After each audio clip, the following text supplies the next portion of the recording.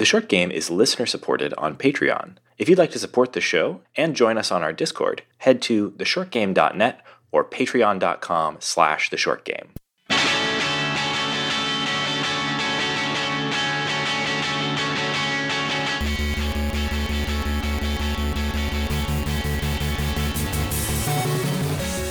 Welcome back to The Short Game. This is a show about short video games, games that respect your time. I'm Reagan Kelly, and I'm joined this week by two excellent co-hosts. Nate Heininger. And Shane Kelly.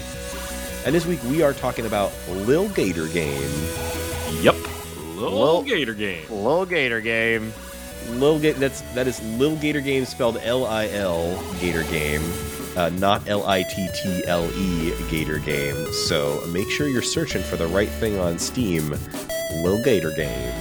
Feels like this was a title for the game that they were just like a working title, and then as the game got developed and got cuter and cuter and cuter, they were just like, we can't improve upon the name Lil Gator Game, and they just stuck with it.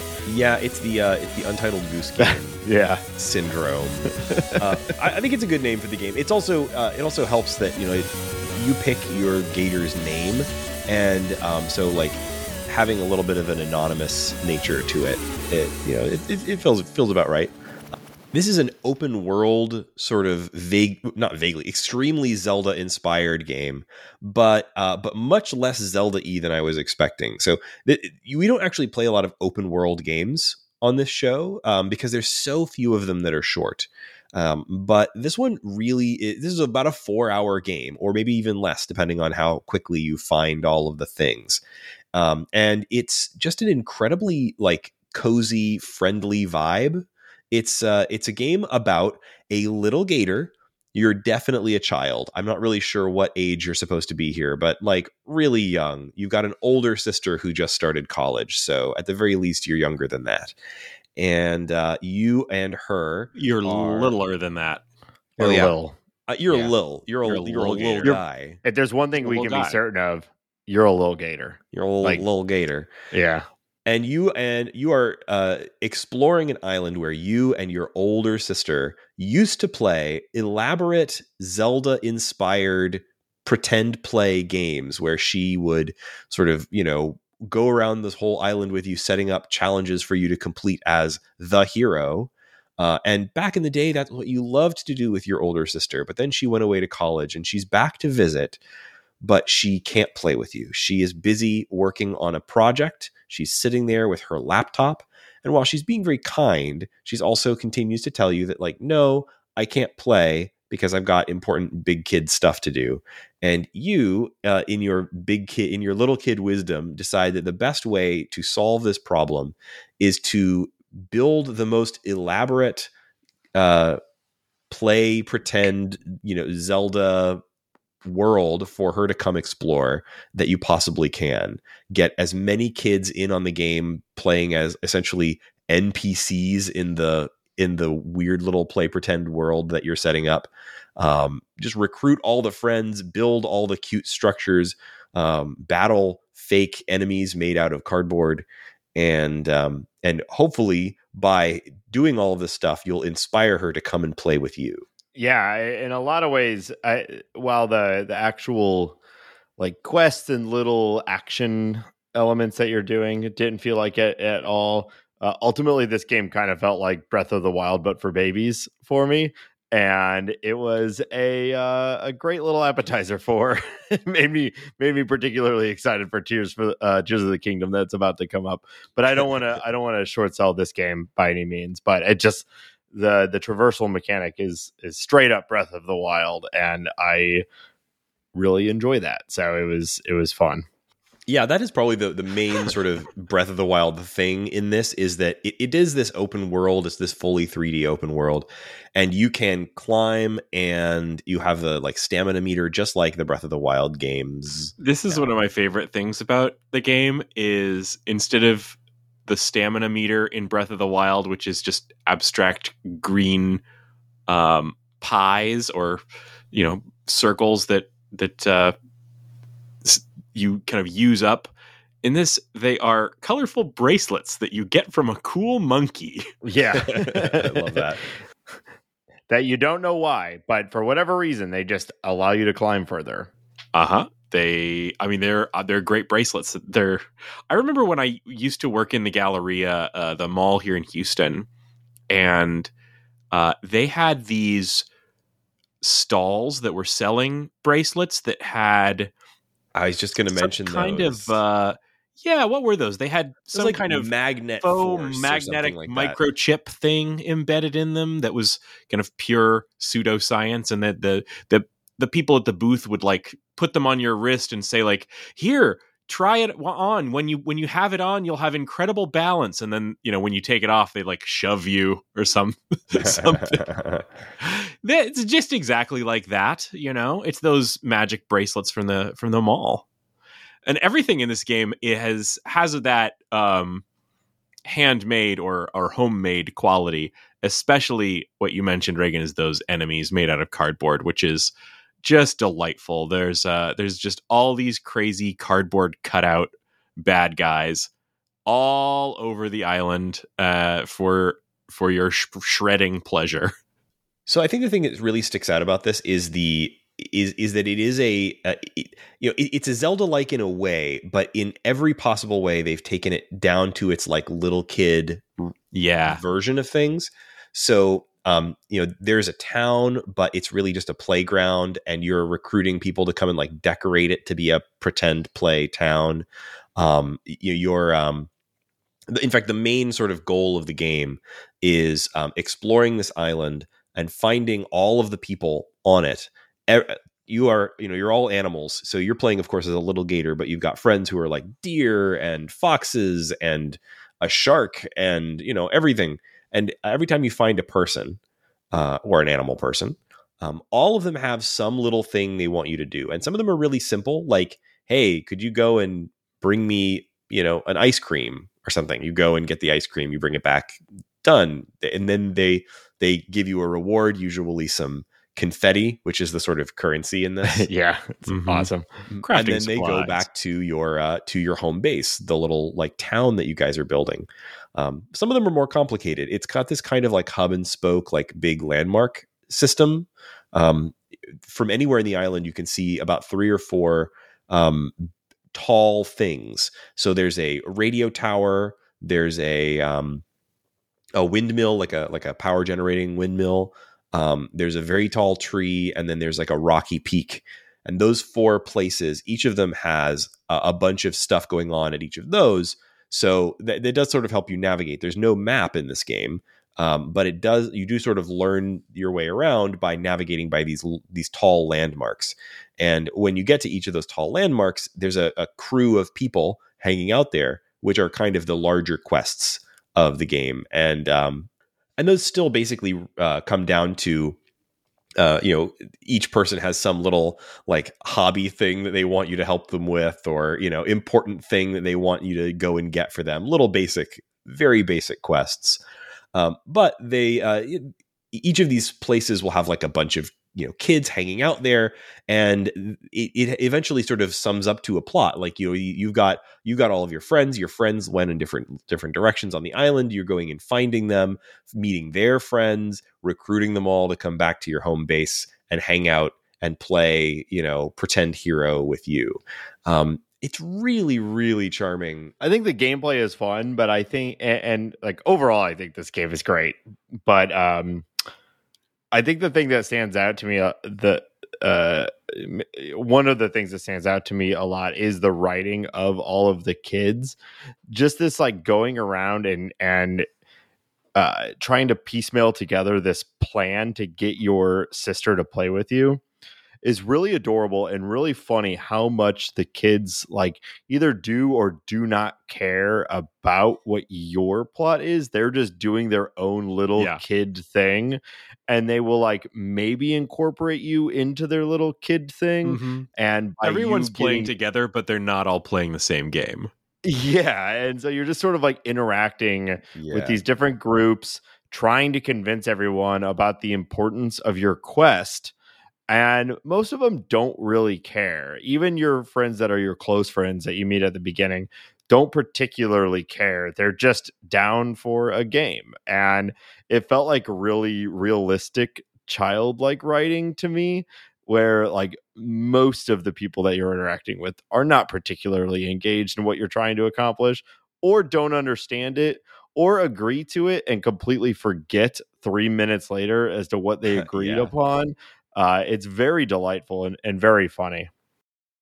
Yeah, they do a really good job of sort of pulling off the like it's not really the way that kids talk, obviously. Like kids are complicated like that, but they are really doing a good job of like doing kid like funny bits, you know what I mean? I'm not sure how else to put that, but the writing reminded me so much of the Frog Detective games. The sort of like ruthlessly like optimistic, childlike, silly perspectives of things very much reminded me of Frog Detective. What was the game that we the MOBA game with all the kids that we played? I can never remember the name of it. That arcades Button City, something like that. Button City. Yeah. That had that similar kind of thing. Yeah, that vibe, and then Attack of the Friday Monsters. Remember that game? Yeah, I do. Man, that game was so good. We should do 3D. Man, it's hard to go back to the 3DS now, but like that was such a good game. Mm-hmm. Yeah. Shane, you still got my 3DS. I do. I'm keeping it safe here for you. I've got a nice one. It's the Zelda one. It's right over here on this shelf. Okay. It's cool 3DS. I like to check in on it every now and then. Make sure it hasn't gotten sold in a garage sale. Well, not to change the subject, but what did you guys name your gators? Good question. I give you 3 guesses. Did you name your gator Pasta? Yes, I named my gator Pasta. Of course. I let my son name my gator, and he named the gator Juga. Juga. Nice. I like it. Well, I let my daughter play this game alongside me, and she chose her first name as the gator's name. So there you go. Yeah, she was the gator. She was the little gator. I had already named my gator Pasta, and then my daughter also wanted to name the gator her own name, but I had already put in Pasta. So when I was reading her the dialogue, I would just insert her name instead because she can't read. She doesn't know. So my daughter can read now, and I will say that my progress on this game was slowed tremendously by having my child play alongside me. But if it's not clear by our description of this game and what you're doing, I found this to be an incredibly child-friendly game to play alongside of, or she would even take the Steam Deck, which was massive in her hands. She would play it and she would actually control. It really ground my progression to a halt, but it was a really good game for that. I mean, it's basically like watching a cartoon, so great game. I think in particular for kids, it helps that this game has 0 fail states. There's no damage at all. There's no health. There's no damage of any kind. You can't really get stuck. And you're extremely mobile, but it doesn't really require any precision.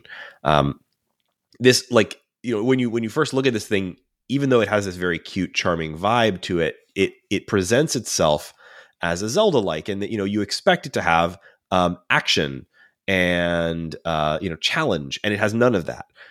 There are enemies to kill. We mentioned them earlier, but they're all made out of cardboard. In case that wasn't clear, literally they're just cardboard cutouts, and you are going around smacking them with your sword to shred them into confetti. But they don't move around. In the context of the game, these are things that your friends have set up as part of the game that you're playing to give you something to fight. They're just cardboard cutouts of monsters with very cute childlike illustrations on them to show what kind of monster they are.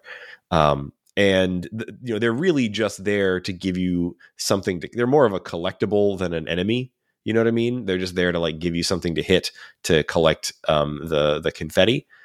Or sometimes they are the root of a quest where it'll be like, I need you to go blue guys. Yeah, go defeat the monsters that stole my sandwich over in that area of the woods, and you go and kill the 5 cardboard cutouts and get the sandwich and bring it back. Yeah. Everyone seems to be sort of playing along with the gator like Shane mentioned, some of them like in different ways or to different degrees. Sometimes you have to like convince people to play along with you. They have their own game they want to play. Like I really, really liked the kid who, there's a bunch of kids who have all like they can't decide on what kind of game they want to play. One of them wants to do a cowboy game. One of them wants to do a space game. One of them wants to be a vampire. That one, of course, was a bat. That was very cute. And you have to go to each of them and try to like get them to come back together and come up with a way for them all to play together. There were some very big Daniel Tiger vibes for me, especially around that part of the game. Oh yeah, I could see that. Yeah, it definitely has this sort of like, find a way to play together. Isn't that's a song on there? Song, right? Absolutely. Yeah, we've been parent pilled. Just absolutely brain ruined by Daniel Tiger. We've avoided that. You should not avoid Daniel Tiger. Daniel Tiger is top it's lovely. tier. Yeah, you can watch it all on the PBS Fred Kids Rogers app. legacy right there. Yeah, it's great. Honestly, it's so much better than a lot of the crap my kids want to watch, and I consider my kids to have like reasonable tastes for toddlers, but like Daniel Tiger, all child media is a little annoying. But Daniel Tiger at least is like really trying hard to teach like emotional intelligence and resilience. It's the sort of the main thing that it's like leaning on. It's not trying to teach your kid to like multiply or divide. It's trying to teach them how to like get upset and not hit. That's really good. Bluey is a favorite in our house. Which I love Bluey. I like Bluey a lot better than my kids like Bluey, which is really frustrating because I want to watch it and they just, if I go into the Disney app, they just want to watch Spidey and his amazing friends, and I never get to steer them towards Bluey. I like Bluey, but I'm concerned that Bandit is a better father than me, so maybe I shouldn't have it on in the house too much. Yeah, that's tricky. I think he sets unrealistic expectations at this point. Here we are on a real tangent, but this is a fine tangent to be on. I have a thing I feel about that, which is that like yes, you can look at the weird family dynamic that the Bluey, Bandit, Chili, family has, and to Bingo. Look at like at Bingo. Yeah, sorry, everyone forgets about Bingo. Erasure. And like, yes, like, he's doing like dad stuff better than me in a way. And it can be a weird feeling, but like, you know what? Like those episodes are 7 minutes long. You can play with your kid like that for 7 minutes. I can play with my kid like that for 7 minutes. And that's all it really takes. You don't have to be Bandit dad all the time. You just have to be like really, really in it with your kid for 7 minutes, and that's all it takes. That's my Bluey spiel. And then you can go clean the garage in peace. Yeah, be a work from home paleontologist or whatever it is that he does. Some sort of dog job. A funny thing about the dog jobs in Bluey. Now we're still talking Bluey. Yeah, we got it. Sorry to all of our non-parent his job is digging up bones. What better dog job? And then the mom's job is she does security at a mall. Another great classic dog job. Mm-hmm. Security and bone digging. Love it. Classic dog jobs. Let's think of some other dog jobs. No, we need to talk about eating the Bluey tangent for another 45 minutes. Herding sheep. We haven't talked killing rats. These are dog jobs as well. Pointing at ducks. Can we talk about gators smelling too, drugs? No, we're just gonna keep on with dog jobs. Dogs with jobs, everyone. Love a dog with a job. All right, Lil Gator Game. I wanted to talk about its mechanics because we did sort of like. It might sound from the fact that we're saying that there's no challenge, there's no action, there's no damage, and it may sound that there's like no gameplay, that it's just about wandering around and talking to animal friends. But that's not really true. This game has a bunch of little mechanics that are there to make it fun to move around. We already mentioned the climbing mechanic, which it deploys really, really well, and you can get creative with it. You can collect the bracelets to be able to climb farther, but also it's always fun and challenging to climb up to tall places. It has the hang gliding mechanic, which is very similar to Breath of the Wild, where you can jump and then basically jump again midair to deploy a huge t-shirt, which kind of acts like a parachute. Very cute. I had a beef with the with this particular feature. They should have had different collectible gliders. Just the t-shirt is just kind of goofy. Like, they had collectible swords, they had collectible hats, they had lots of other useful items you could collect. I don't see why they didn't find room in the game for some alternate gliders. Yeah, I'll also say that it's not collectibles in that like you don't go and find these things out in the world. You collect the confetti and then you exchange the confetti for different designs and stuff. Mm-hmm. And I actually had a lot of fun dressing up my gator. I mostly had my gator wearing a little cowboy hat, which was adorbs, and the little fairy princess wand instead of a sword was also a very cute touch. Really liked that. And the other mechanic that we haven't touched on that's a movement mechanic is that you get a shield early on, and later on you can exchange that shield for other things. You'd think that you use it to block, but in fact, there's nothing to block in this game. You use it to basically like a sled to scoot downhill. And you can exchange it for... my favorite was that at one point, do you remember? So maybe you guys saw this in the game. So, but for the listeners, do you guys remember those things that that were like a square with 4 casters on it and handles? Yeah. And you would scoot around on them in the gym when you were in elementary school. Yeah. They have one of those in this game. I didn't see that. I did get the straight up skateboard, which is sick. Yeah, I actually think they did change the scooting a little bit. The skateboard, it felt like it had more oomph to its movement, you know? Mm-hmm. At times it felt like Tony Hawk Pro Skater type of thing. Like you could really shred with the skateboard a little bit. And it was kind of fun to move around that way. It was really neat that they included that. And all this stuff added up to just like, it was fun to like go and see a thing off in the distance and like get there, climb over stuff or use your skateboard and you would constantly find little hidden stuff as you're going. It's just it's really full of little like surprises. Every 10 feet there was some little animal friend to talk to and do some little like, Yakuza for babies quest for them.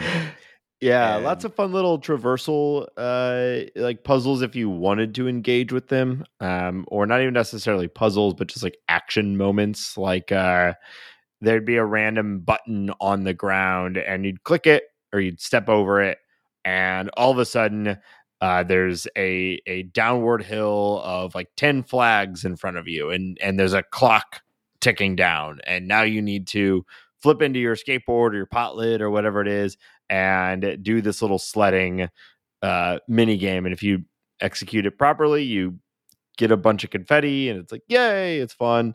And then you move on. Or there'll be like a quest that's like climb to the top of this very tall tree. And you can't, but if you climb up to a nearby small tree, get to the top where you can rest, you can then jump from that tree to a slightly bigger tree. You climb to the top of that one and then climb to the top of the one that you need to climb to the top of to scare a bird.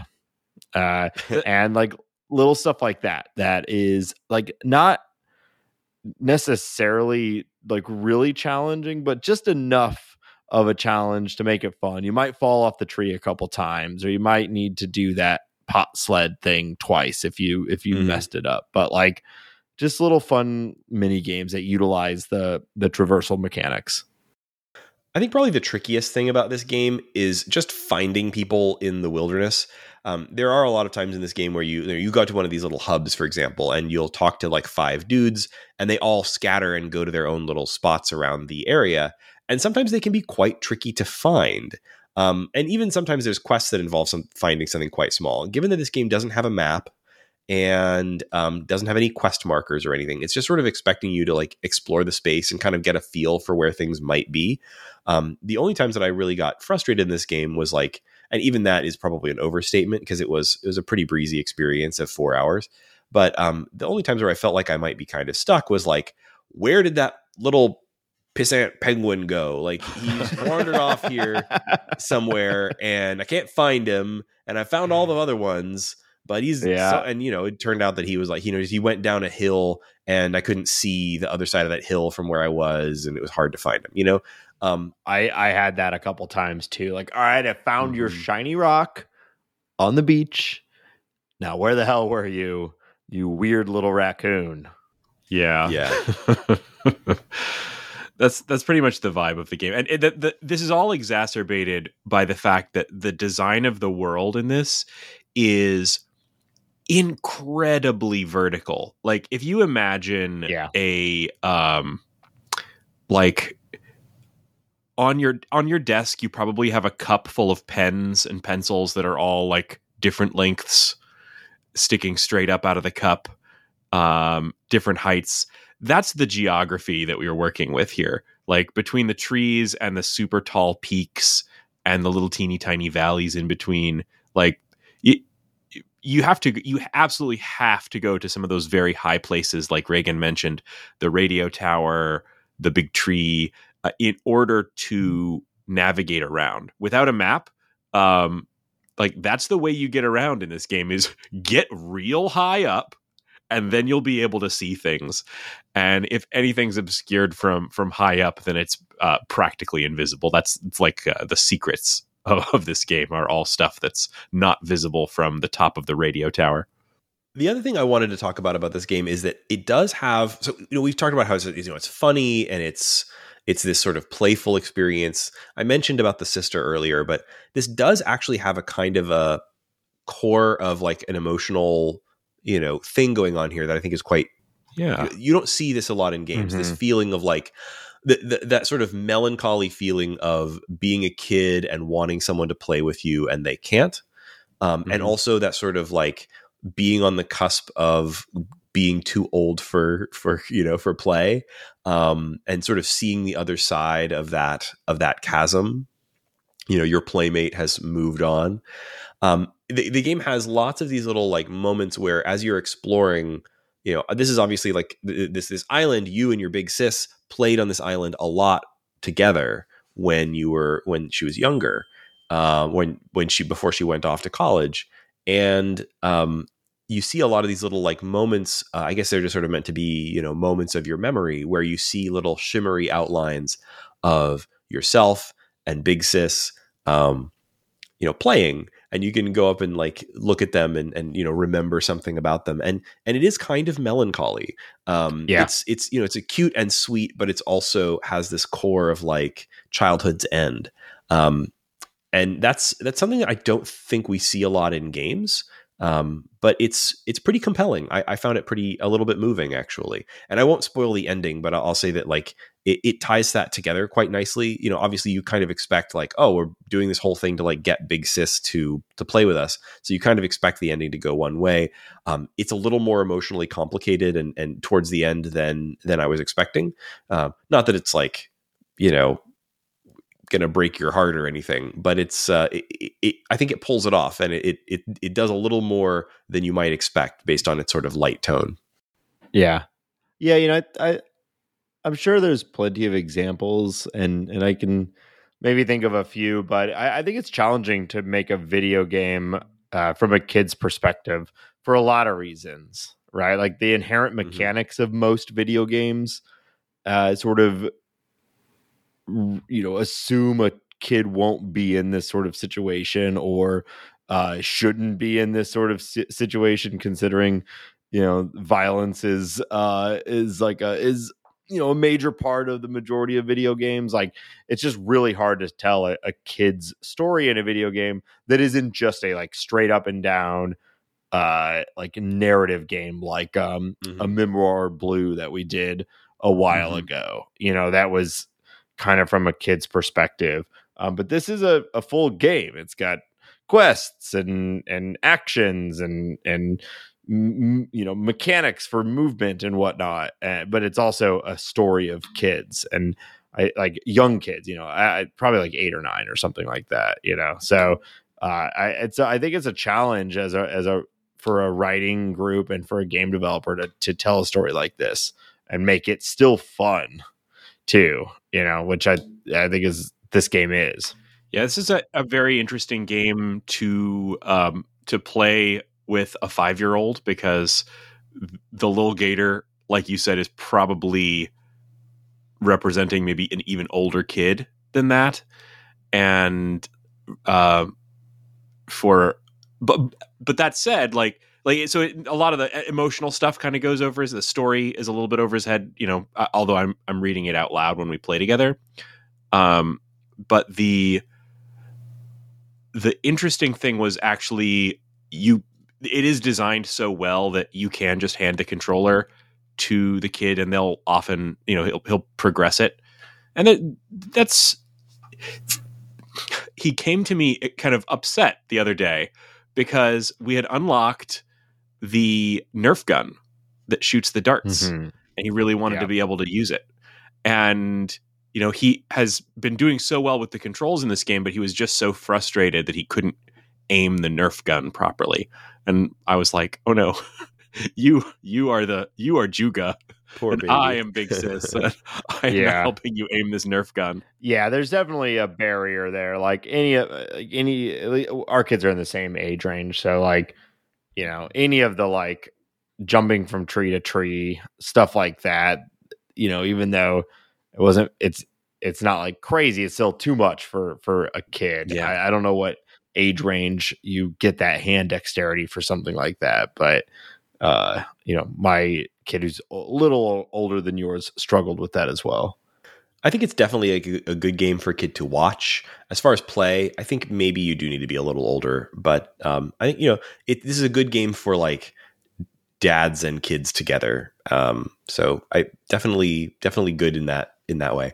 Also, I think this would probably play really well on Switch. I bring that up mainly because I think like if you have a kid who has a Switch in their life, this played like a dream. Like I was expecting it to kind of chug on the Steam Deck. Not that it's like Elden Ring runs fine on the Steam Deck. Like lots of stuff runs fine, but like it's an open world. It's a wide open, large spaces, lots of like big, tall stuff in the distance. But they do a really good job of like doing that sort of like low. Well, I think it's wild to think that this game would be like intensive on your GPU. Like this is an incredibly pared back experience.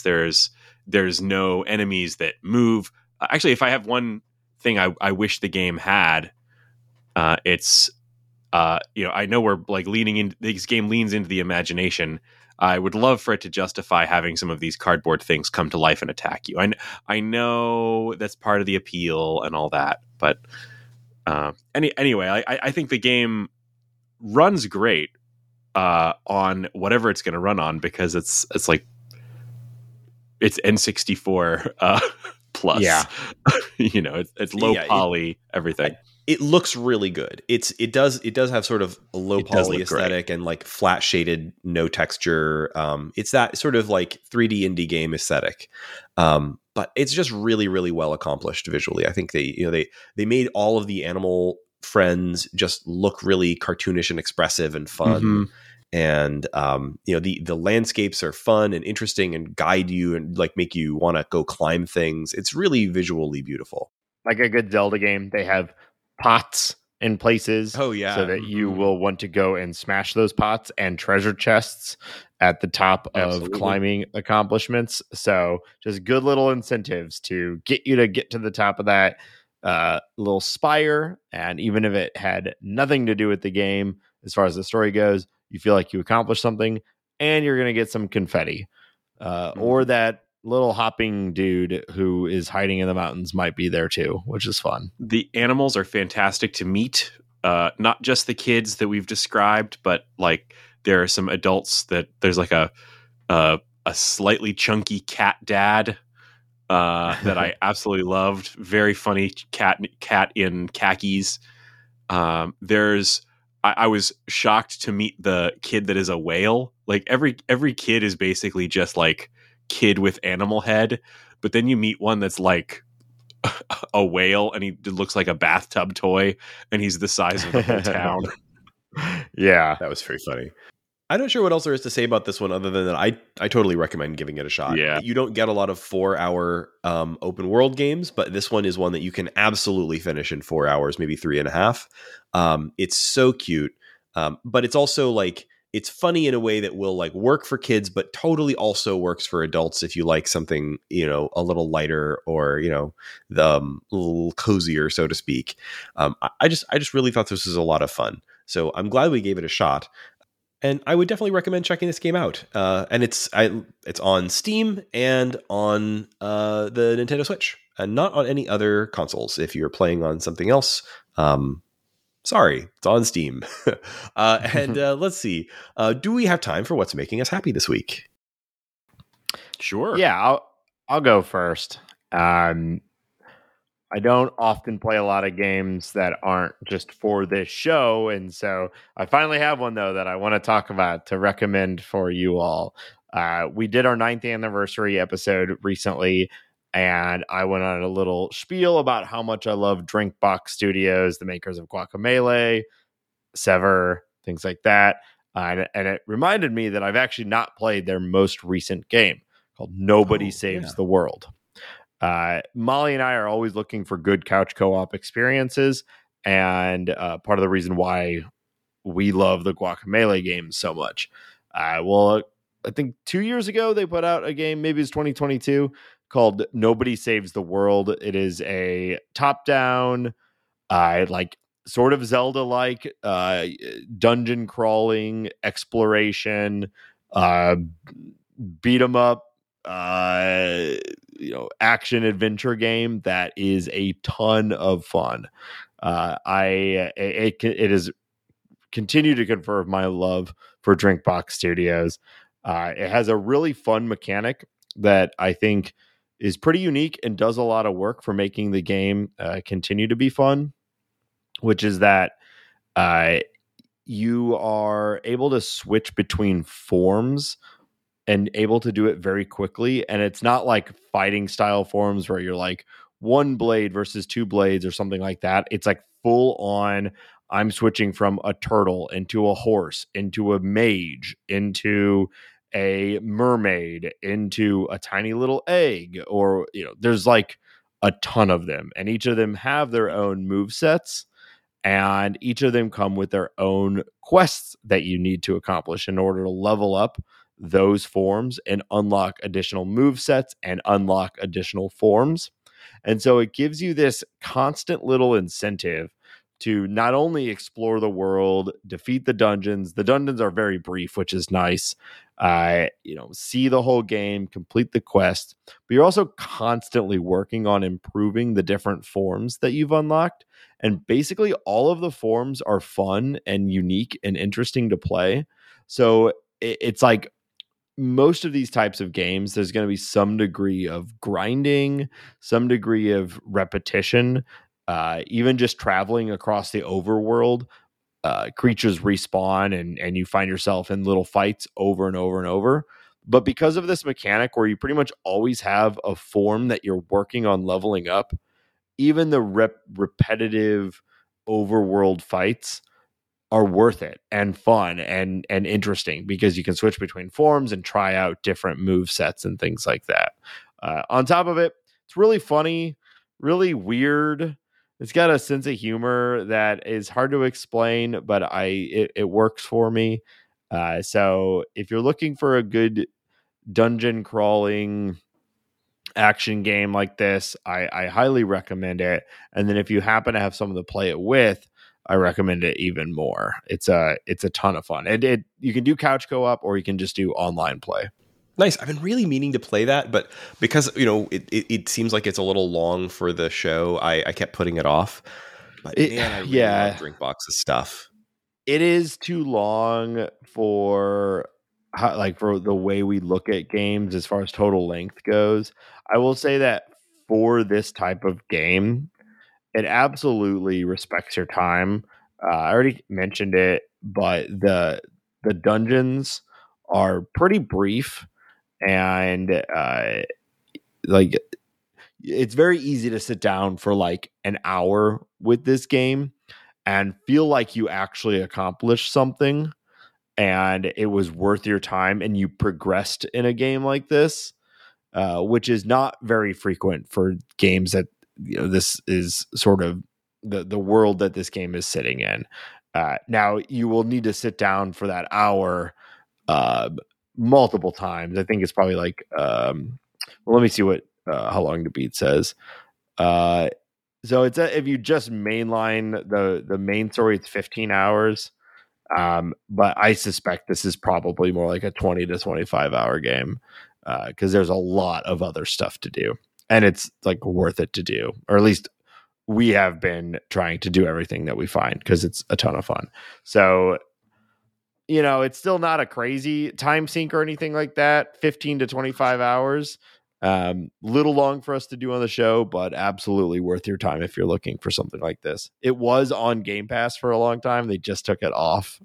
Oh, that's bummer. So yeah, so you have to buy it, but going to a good studio, happy to support the developers. If folks haven't played it, I can't recommend Severed enough.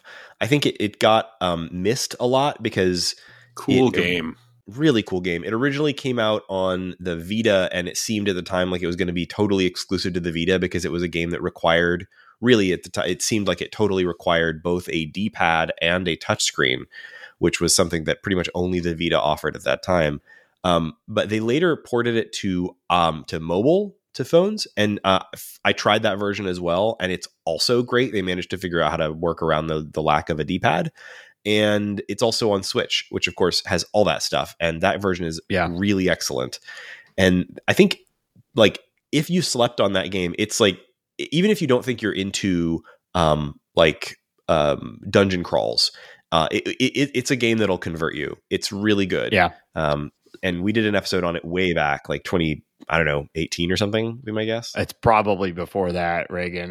But Severed remains one of my favorite iPhone game experiences of all time. It was fantastic on iPhone. I think I like 100%ed it, which is there's a ton of crazy additional challenges and whatnot. And I almost never do that in a video game. And I loved that game so much.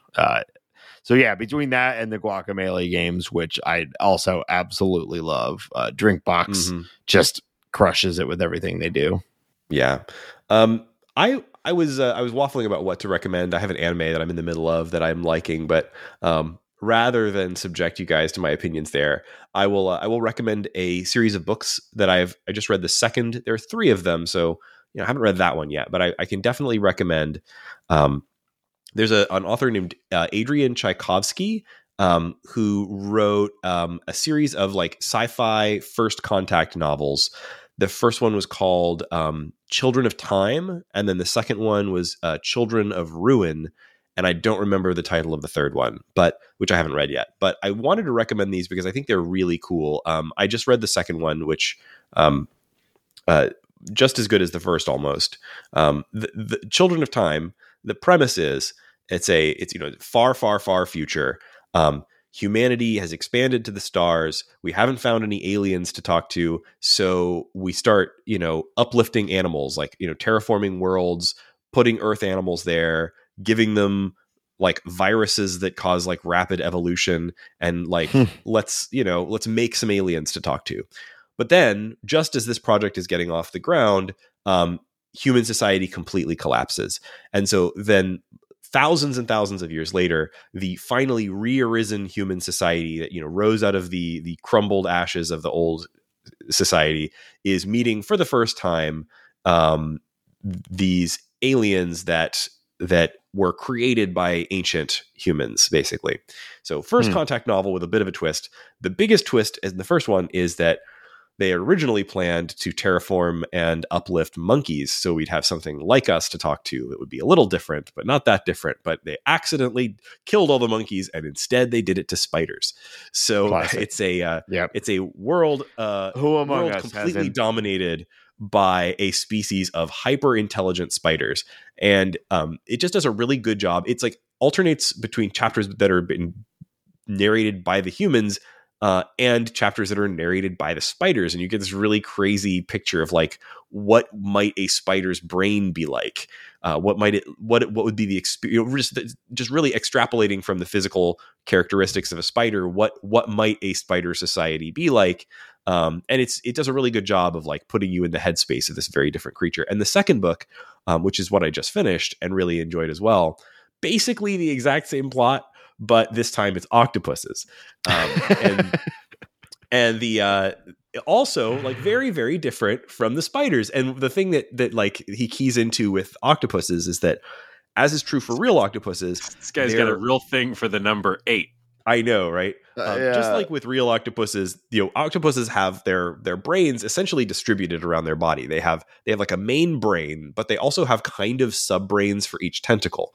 And this, extrapolates forward like, okay, well, if you had hyper intelligent octopuses, essentially they have like a main coordinating brain that in his vision of these future octopuses is almost entirely an emotional mind, and then its mechanical minds, the 8 arms, enact the will of the mental mind, but the mental mind doesn't actually understand what the legs are doing. So you have this society of octopuses who are like living entirely in their poetry and art and emotion, but they're building spaceships. They just don't know how they're doing it because their legs do it for them. Okay. It's a really weird first contact story, and I thought he has a real knack for like coming up with like weird brains to be in. You know what I mean? So these books are great. I would recommend them. I just finished the second one. This one was Children of Ruin. The first one was Children of Time by Adrian Tchaikovsky. Well, that sounds pretty fun. I also have a book to bring to Video Game Book Club here. This one I think I'm pretty late on. This book came out in 2020, and I'm already starting to wonder if this thing kind of had its moment. But this is The Ministry for the Future by Kim Stanley Robinson. And this is a piece of science fiction of kind of the near future climate apocalypse, and really more of a saving the world from climate apocalypse. It's a really unusual book. It's the title. It refers to a kind of a sub-organization of the UN that is founded that or of the sub-organization of the Paris climate agreements. And the kind of leader of this organization and a few other characters, including, where the world is really starting to have that kind of hard landing of climate issues where, millions are killed in super heat waves, and the every coastal city is threatened by sea level rise. And the book kind of just takes a real hard sci-fi, like science and sociological science based approach to like what would it look like to pull the world back from that brink. And in that, it's an extremely optimistic book. It's if you need something that like will reassure you that like climate change isn't going to completely end the human race, this is a good book for that. That's actually kind of what I was looking for when I heard about the book and I read it. It's a little bit wonky in that like there's a lot of chapters that are just like Socratic dialogues about monetary policy, and there's whole chapters that are like from the point of view of an elk or from the point of view of a carbon molecule. When it's not doing that. Well, on the one hand, like that can be very interesting on its own, very strange. But the characters themselves are also quite good. I particularly like the character of a guy named Frank, who was present in India during one of these super heat waves and was one of the only survivors from a large area where the temperature rose so high and there was no the power grid fails, and basically everyone in this enormous area roasts to death. And he's like one of vanishingly few survivors of this heat wave. And, he kind of becomes a bit of an eco-terrorist. But, it's a lot more complex than that. Very interesting characters. The thing that I've got to really recommend the book for, though, is positivity and realism. Like, if that's what you're looking for, this is a really fun one. So we've got positivity and realism, or octopuses building spaceships. that they don't know that they're building. So we've got both ends of the spectrum here. When I said at the start that this is a little bit, I wonder if maybe the moment has passed on this. Well, first off, this picks up right at the time where I guess it was clearly written pre-COVID, but it was also clearly written in a very I guess crypto optimistic moment as well. There are a lot of policy changes that involve cryptocurrency being a really cool thing. Oh no. Not that that's bad. I mean, technologically, it is still an interesting technology, despite all of the issues that it's been having recently. But and this is also very optimistic about that. If the whole thing has one fault, it's just blindingly optimistic. Like every policy result that could happen in a good way happens. But that the thing that I think it leaves you with is I have heard before this phrase, it's easier to imagine the end of the world than to imagine the end of capitalism. And this is a story where solving the end of the world also ends capitalism, and loved it. Fantastic. I've been looking forward to checking that one out. I've had that on my, I got the audiobook of that, and I've got that sitting ready to listen that I haven't gotten around to yet. So I'm looking forward to checking that one out. Next time I feel like I'm up for hearing about climate change without having a minor panic attack. A breakdown. This is exactly what this book is for. Climate optimism. Well, listeners, thank you so much for joining us on this episode of The Short Game. You can find our show on the internet at shortgame.fm. Shortgame.fm. We've got links to all the important stuff there. There's a search box for our show notes.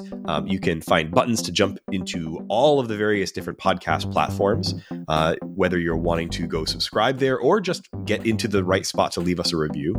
We really appreciate reviews. It's a big deal to us. Thank you very much for those of you who leave them on your podcast platform of choice. You can also find a link to our Patreon there, patreon.com/theshortgame. And thank you, patrons. We have some new patrons. Really appreciate you. Thank you, patrons. Our patrons help us support the show. They help us buy and renew our equipment when it needs replacing. They help us pay for the hosting of the show. But also patrons get access to our Discord, which is where we talk about the show and we talk about the games that we're playing. So if you want to just join us and hang out and talk about short games, that's the best way to do it. Go to patreon.com/theshortgame and support us at even just $1 a month. That'll give you instant automatic access to the Discord. And we'll be waiting to say hi.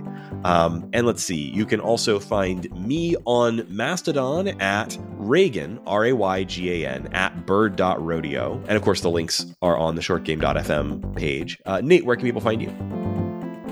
On Mastodon at Nate at bird.rodeo and Twitter at NateSTL. And Shane, where can people find you? On Twitter at 8bitshane and on Mastodon at 8bitshane at mstdn.social. And listeners, thank you once again for joining us on this episode of The Short Game.